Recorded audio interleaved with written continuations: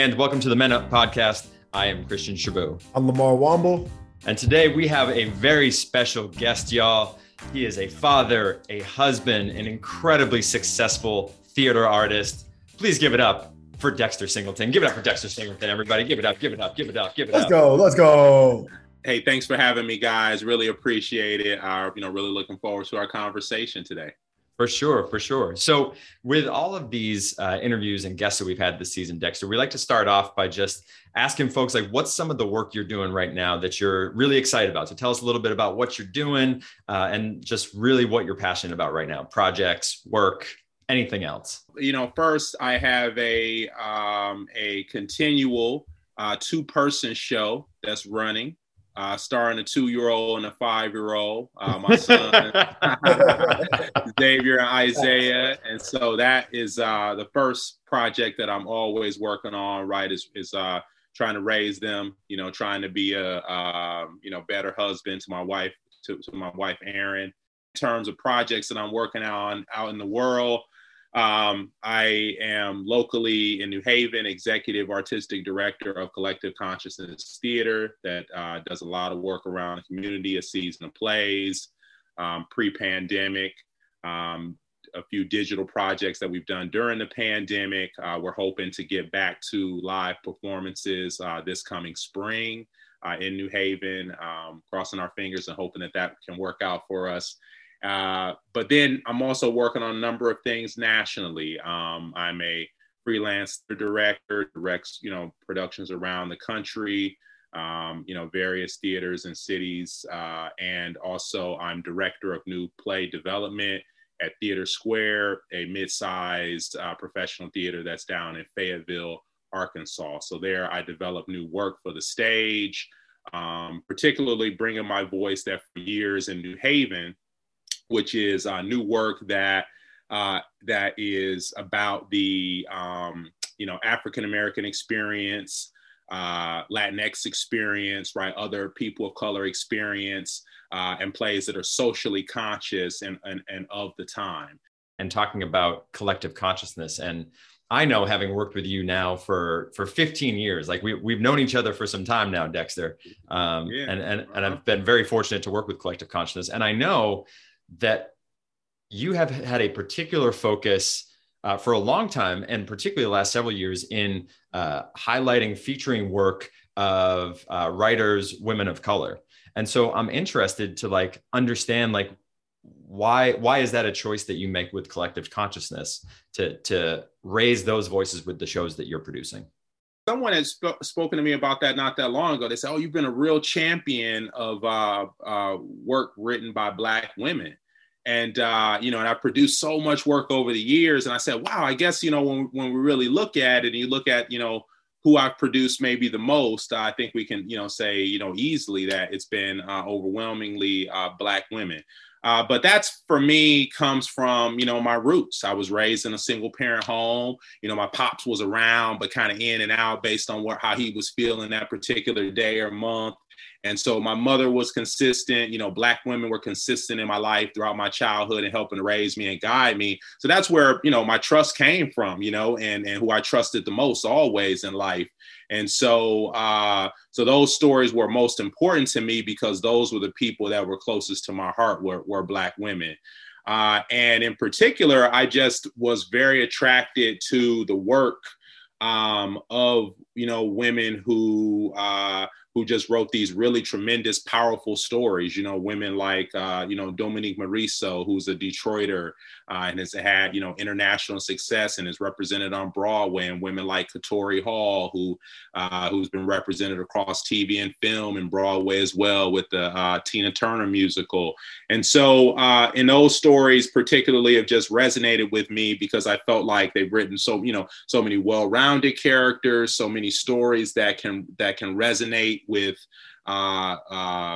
Black communities, first and foremost, but also has a universal story that a lot of people can connect to. And so for me, it's just really been about, trusting my instincts over the years with that work, and just that type of work that just spoke to me and those writers.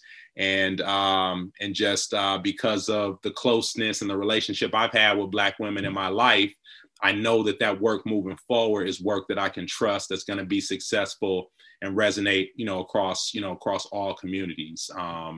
Because Black women hold up a lot of our society, and they do it, every single day, and are always often, unfortunately, taking on more, and holding up, family units, holding up a lot of men who need it.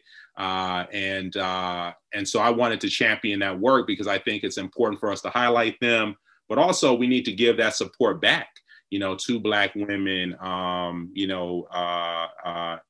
in their work on the stage, but also their work in life. Powerful.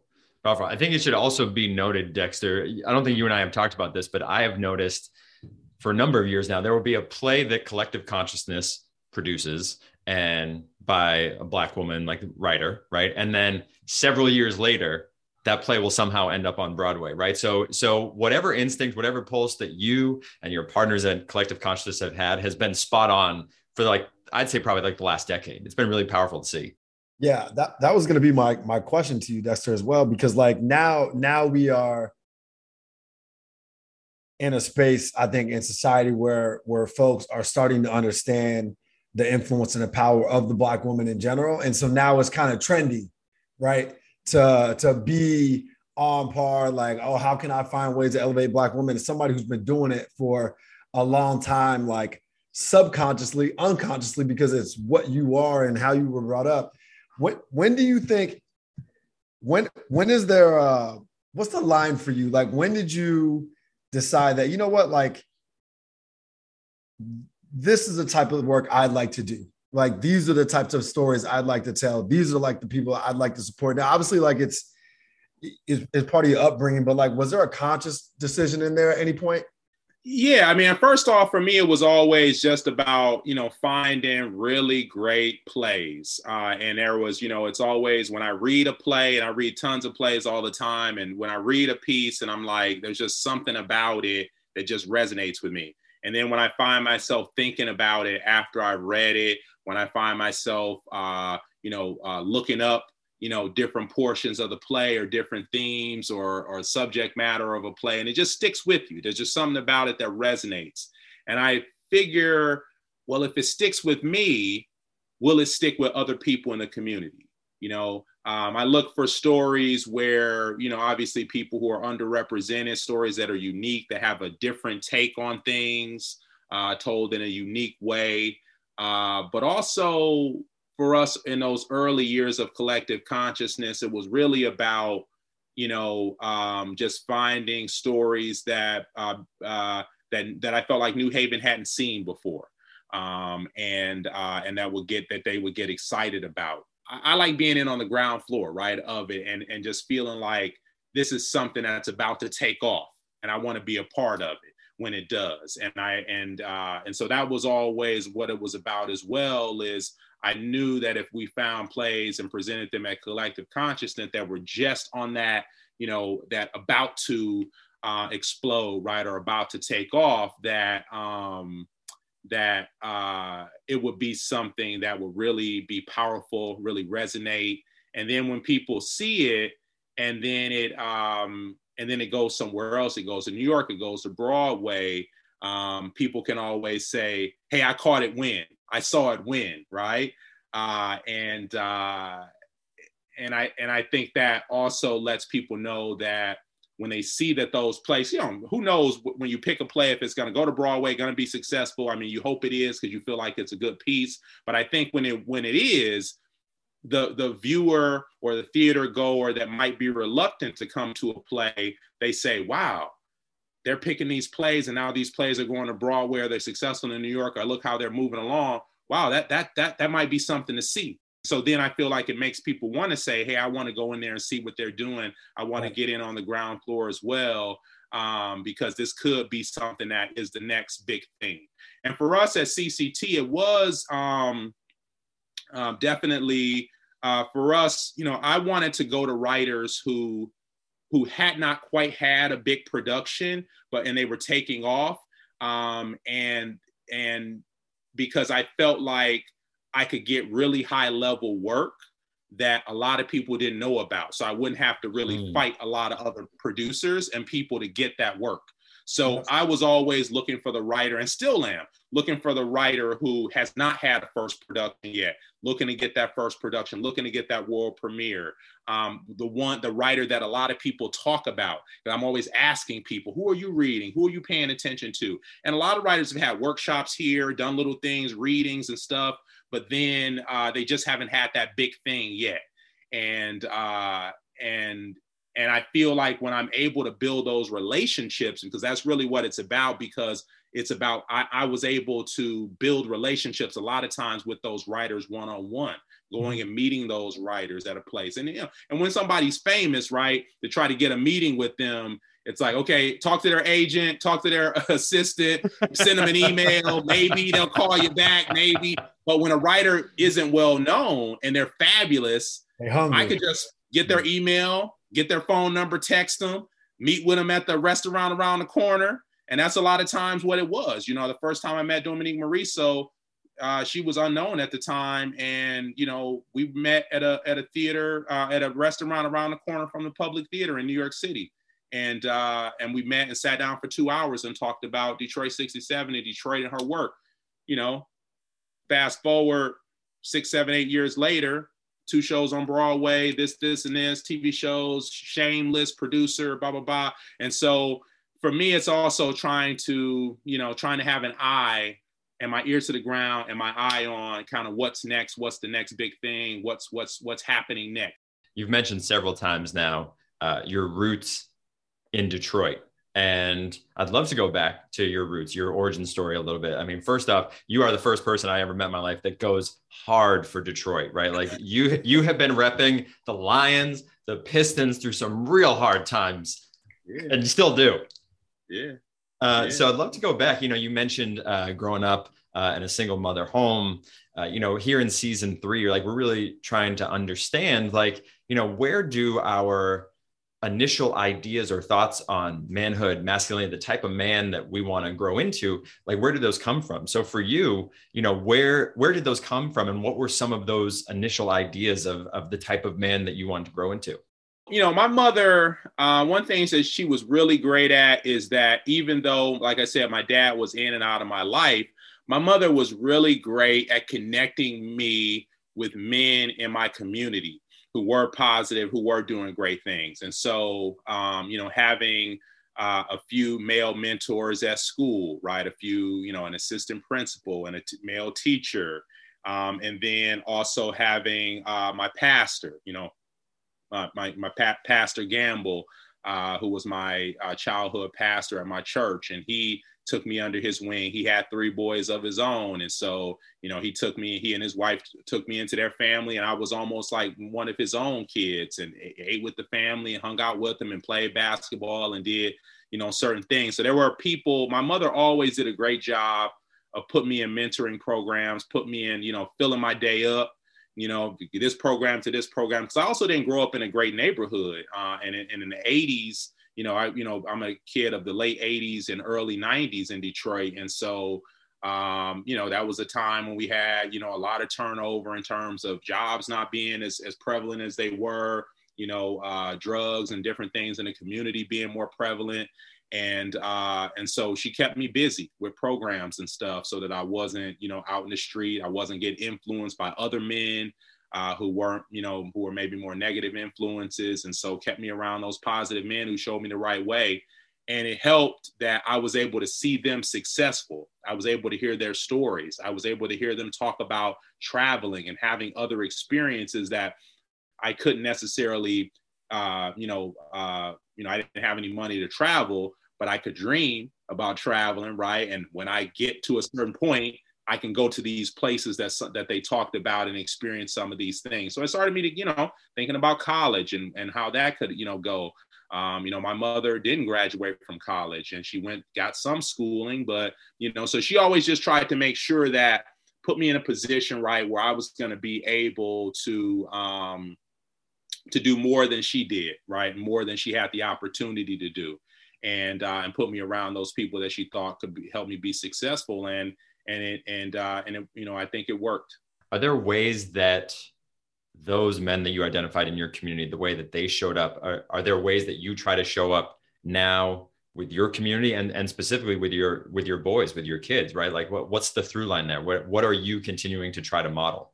One of the first things I always say to myself, and another brother I knew who I know who had the similar situation, they said to me once, said, I just want my kids to not have the feelings that I had with my dad. Right. And that was powerful. When I heard him say that to me, I was like, and it just, took something out of me and really almost brought tears to my eyes in that moment and it brings me back to that feeling that I had when I was around my dad or spoke to him, and just that feeling of just feeling, like like sometimes like he didn't care, or he didn't want me, or didn't want to be with me, or didn't love me. Right. And having that feeling with somebody, and, you trying to get that relationship and trying to build that relationship, and having a father who basically felt like he had other things to do, women to see, places to go, and, later for that. And I didn't want ever my boys to feel that way. And so I wanted to break that cycle. I was very aware that if I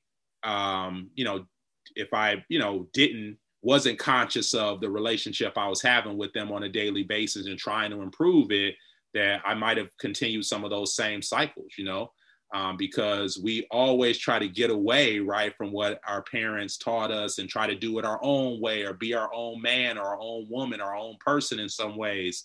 But a lot of times we do end up modeling, right, what we were taught. Both the positive and the negative, even if we don't want to, and we're super conscious of it, sometimes those things still come out. And so I had to be aware of that and make sure as much as I can every day that I wasn't doing that, because my father came from a situation where his father was not a great father. And then the other father wasn't a great father. And then we taking it back, obviously, back to days of sharecropping and slavery. It's generational. Generational that come off, right? Men coming off the plantation, men coming off out of slavery, and then mental health issues, and then they're passing it on generation. And so that's where it was. And so I'm really conscious of it and really trying to stop that cycle of men being absent, men being abusive, men not being good fathers. And, I think so far, so good. They've got a different Absolutely. life than what I had, a different relationship than I had with my own father. I mean, Dexter, I'll say this. I mean, not that you don't need my validation at all. Like, let's be clear. But like, one of the things I've always been just like so grateful for and admired in you is like your dedication to the craft, to theater, to acting, to directing, to producing. Like, that's something I've looked up to professionally. And I got to say, as much as you've been dedicated in that realm, like you are dedicated tenfold as a father and a husband. So, I mean, even more admiration and respect to you for that. Thank you. When did you, Dexter, decide that theater, acting, like the whole bit was like what you wanted to do? I got into it. I think I got into it a little bit later than how some people. There's some people who tell stories of like, I just was since I was 6 years old and I was, doing this and blah, blah, blah. And I got into it relatively late. I didn't start to, the first time I took an acting class, I was in high school and I just took it for fun. And it was just to get an elective credit that I needed to graduate. And so I took the class. Somebody said, hey, man, the drama class is easy A. I'm like, cool, easy A. That's what I need, man, an elective. And I was an athlete. I was playing, I played on the baseball team, on the varsity team in high school. I was planning on being an accountant. And I had been mentored by another man named Kevin Carter, a brother who's still in the Detroit area, is mentor to so many young people. And he was one of my main mentors in high school and had an accounting firm, Carter Corporation, that's still going to this day. And he, just showed me the way of sort of, this, what I can be, right? And showing me those dreams and things that I talked about earlier. And so I did the drama class, and there was something about it that I was like, wow, this is fun. And it felt like there was just an exhilaration that I just got from it, a feeling that just didn't make me feel like anything else. And so then I ended up taking the class again.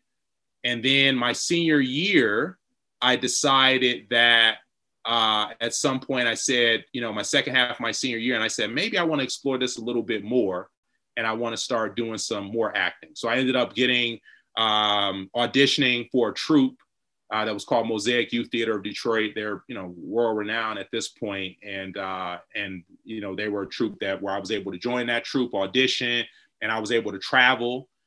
We did theater, different parts of different states and different parts of the country, and performed on television and different things. And it was really kind of a, sort of pre-professional opportunity, kind of like a, Boys Choir of Harlem or Up with the People or one of those kind of, youth groups that perform and travel. And so did that. I then decided that very quickly, oh, maybe I want to do this in college, once I did that my senior year. So I got into it really late. I wasn't even a theater major when I hit campus, but then I auditioned for a play. As soon as I hit campus, and I was able to get in the play. So things just kind of like happened for me. I was so late to the game that I was kind of knocking on doors late, and I hadn't read a play before.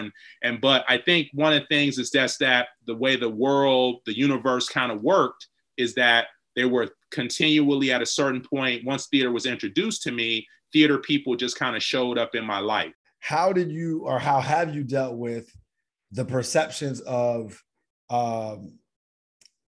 being in the theater world and being successful? One, because, a lot of people think like, if I'm going to be an actor, if I'm going to be on Broadway, then there's a level of success that you must achieve in order to be a full-time artist in that way, which we all know is not the truth, but you have to deal with that, especially going into college and like, well, that's a hobby. That's not a real degree. Like, so I'm interested to learn about like how you manage that, and who in your life, were there detractors? Were the people telling you like, that's not real? How do you manage that? And then on the other side of that, as a Black man in theater, did you ever have to deal with other Black men holding you down, maybe even thinking like, this is gay or whatever, those types of things. Like, so I'm really interested to kind of explore that in between and everything on both sides of that. Oh yeah, definitely. Yeah, we got all of that. I mean, because I quit in high school, I remember, I went to turn in my uniform on baseball team. Right, you were an athlete. I just showed up to the practice, and it was my senior year, and showed up to the practice, and I just handed coach my uniform, and the coach is like, "What's this? What you doing?" Like I still remember the conversation. He's like, "What's up?" I said, "I'm turning my uniform, man." And he's like, "For what?" All right. He just didn't even get it. He didn't get it. You don't want to win? You don't want to win anymore? Exactly. And I said, I quit. And then he said to me, "You'll be back. You'll be back." And I said, no, coach, I ain't coming back. I said, I'm done. I'm gonna pursue theater. And he just laughed it off. Back then, there weren't a lot. I didn't grow up around a lot of actors and stuff. And so it was one of those things where it was rare. And so people were like, "Man, you doing that acting thing? Man, what's up with that? Man, that's weird. You around the weirdos?" And then when they saw me sort of once I started to get more successful at it and do plays, even, my second half of my senior year, I would get sort of, because I grew up in an all Black community. "Oh, you doing that? You doing the white boy thing? Right? You white now?" And so that was a lot of it too, that I would get of sort of like that people would say that sort of a thing. And I think once people saw me actually perform, I think that changed a lot of people too, because they saw that I had talent at it, and that, they went, "Oh man, this dude is," and then it became, after a while, I think when people, and that was my goal, is like, all right, I'm going to win people over by performing, by doing well. And that became motivation to say, I'm going to take it. And then when they see me, then they're not going to laugh at me. They're not going to think I'm this or that with that. And a lot of times that's what happened, is I was able to win people over, once they saw me, do some of those things. And I was so happy with it. It just made me, it just connected a part of my life, and just turned that I just was so excited by it that I was like, I'm not stopping, because it just makes me feel too good. It's bringing positive energy. It's bringing great people into my life. And so I was able to just keep going with it. I think a lot of times when people say, you shouldn't do it, it's because they're often relating it to a story of an individual who they knew that didn't make it or didn't get as far as what they thought was successful, right? Because success, right? And they'll say, what TV show have you been on, right? And that's always kind of people's benchmark, right? If you're successful, or you haven't been on TV, then I don't know who you are, who you acted with, and if you can't name a star or something like that, then it's like, oh, well, you must not be doing. And so theater is often always, we know, not considered to be as successful as if you're on Netflix or film, or you're into something with Denzel or whatever like that. But it does have great success, right? And you can earn a, good living at it as well. Love to hear that. And it's funny because I'm a speaker. I talk to kids about finding their passion, doing what they love. And what you just described is like some of the things that I share when I'm talking to people about what it means to be passionate. Is that like, I don't want to stop. I'd rather do this than anything else. Like there's some long days, but it's worth it because there's nothing else I would rather put my attention and love towards. So yeah, love to hear that. So Dexter, like you are somebody that I think, as you've highlighted throughout this episode, like you are having great success, I think, like by both your metrics of success, which what I'm hearing is like having it be a source of joy, also a consistent source of like activity, like you're always working, like you're always finding new opportunities. And then of course, like there's the making a living piece of it, right? But you're able to be really successful now at this point with theater, with this career. You're traveling all over the country. You're doing work in New Haven, like all over the place, which is really powerful.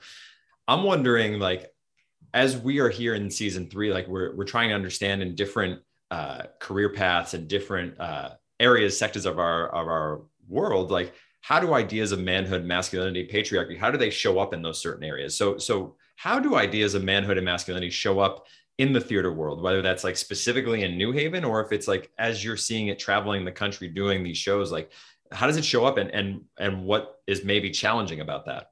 Things I've been thinking about is how, I look at ways of what does the world need more of? And so I try to often find, amongst all the different criteria I talked about and trying to find good work and good writers, is writers who are talking about things about males that we just may not have seen enough of, we need more of.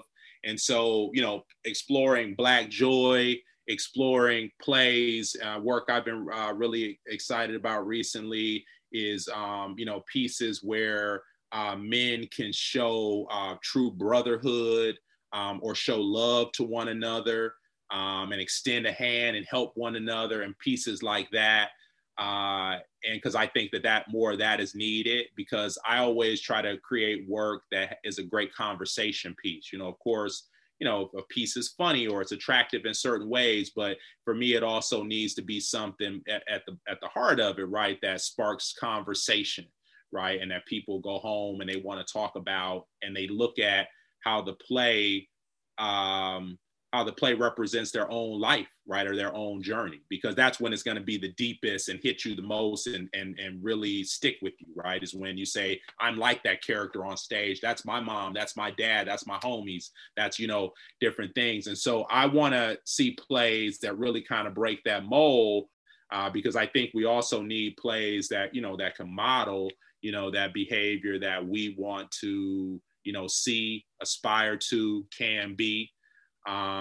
Because if we don't see enough story, because there's so many stories out here, still too many, that show negative representations of men, of Black males, and when we talk about being toxic, right, that's it, right? It's still too many roles of, shut up and give me the money, lady, or too much of the swag, right, that people get attracted to, right, and we have to get away from that and have stories that so I try to, particularly in entertainment, stay away from plays or pieces that I've seen too much of, that have really flooded or saturated the market. But when we show characters that are toxic, that we also give a well-rounded perspective on it, because I think that sometimes can be missing from entertainment, as we just don't see enough well-rounded perspective on it of why that person ended up that way. Right? What's their background? What's their home situation? What was their community like? And so that's really key to me, as well, as to show characters of color that are well-rounded, so we see how they got into those situations, and then how they can move forward and escape that toxicity, how they can escape that negativity and move on to a more positive, higher plane. Dexter, you mentioned earlier, right, like the relationship with your dad and where that was challenging and hurtful, harmful.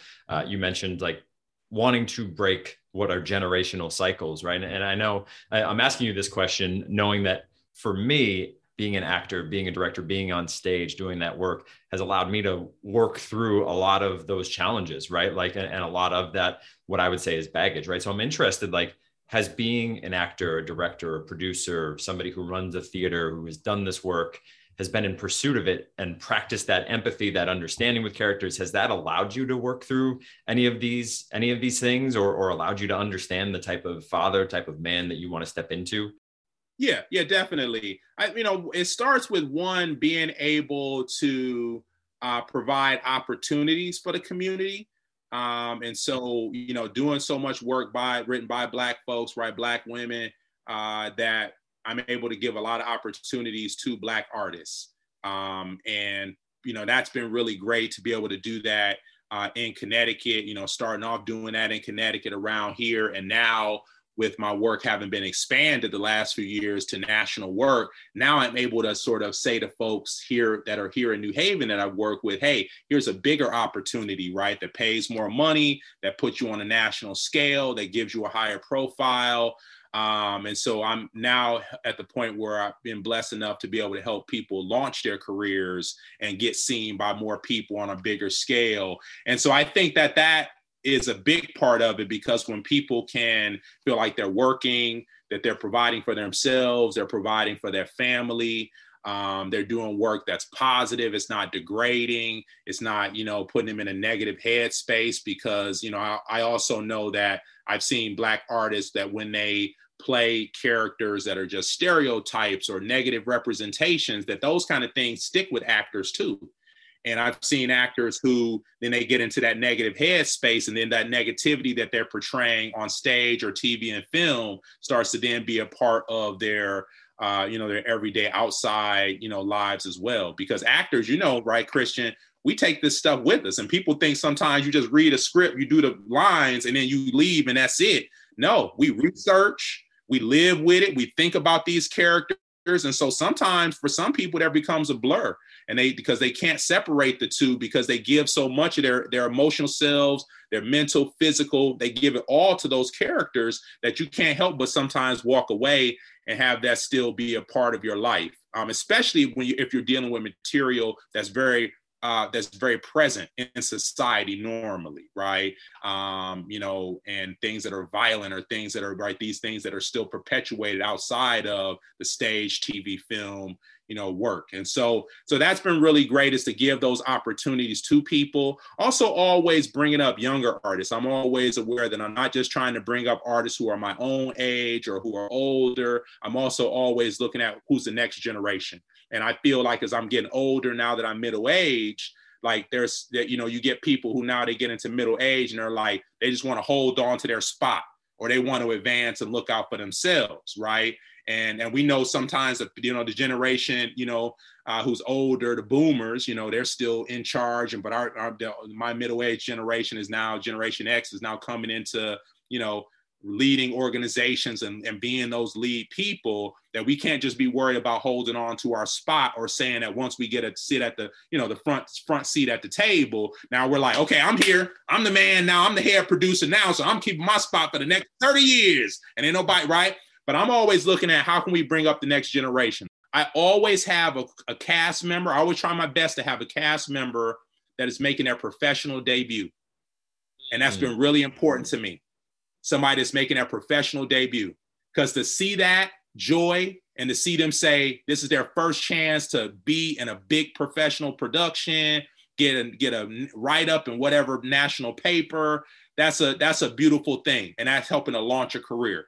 And I always try to do that on the crew side as well. 10, 15 years from now, what's the big vision for all the work that you do, collective consciousness, the theaters that you manage? Is there a consolidation? Is there expansion? Where do you see yourself in 10 to 15? Well, I want to continue to do, really great work that resonates with people, that people value. I see myself, I want to run a bigger theater. And so my goal is to be able to run a large professional theater and continue to produce great work. that can have movement, just across all mediums. I definitely want to get into working on TV and film consistently as a director and a producer. So I see myself, in those years being able to do that as well. So I just love the entertainment business, right? I just want to be able to have an influence across, all the different platforms, and bring in stories that, like I said, positive, powerful stories that are socially relevant, and people can see themselves as being a part of, because I don't think there's enough of those out there. And so, and just being able to give as many opportunities as I can. Like I said, I love to be able to provide people with a living wage and opportunities and jobs. And I just want to be able to continue to do that more at the highest level that I can do it. Word. My man's consistent. That is a perfect word to describe Dexter, consistent. Dexter, as I said earlier, like, you have been an inspiration to me for many years now. And I hope, and I think after listening to this episode, you will have inspired folks that are listening here today as a theater artist, as a professional, as a person, and as a man. So we just really appreciate you being with us today and joining the Men Up podcast. Yeah, thank you. This was a great time. Yeah, man. Really appreciate you being on. The Men Up podcast is a Grin and Bear production. The soundtrack is courtesy of Mike McGinley Music and visual artwork by Viotti Design Studio. Video clips from each episode are edited by Joe Oliveri. The executive producer and editor on the Men Up podcast is me, Christian Shabud. You can listen to us every week on Spotify and on Apple Podcasts, or by visiting themenup.com.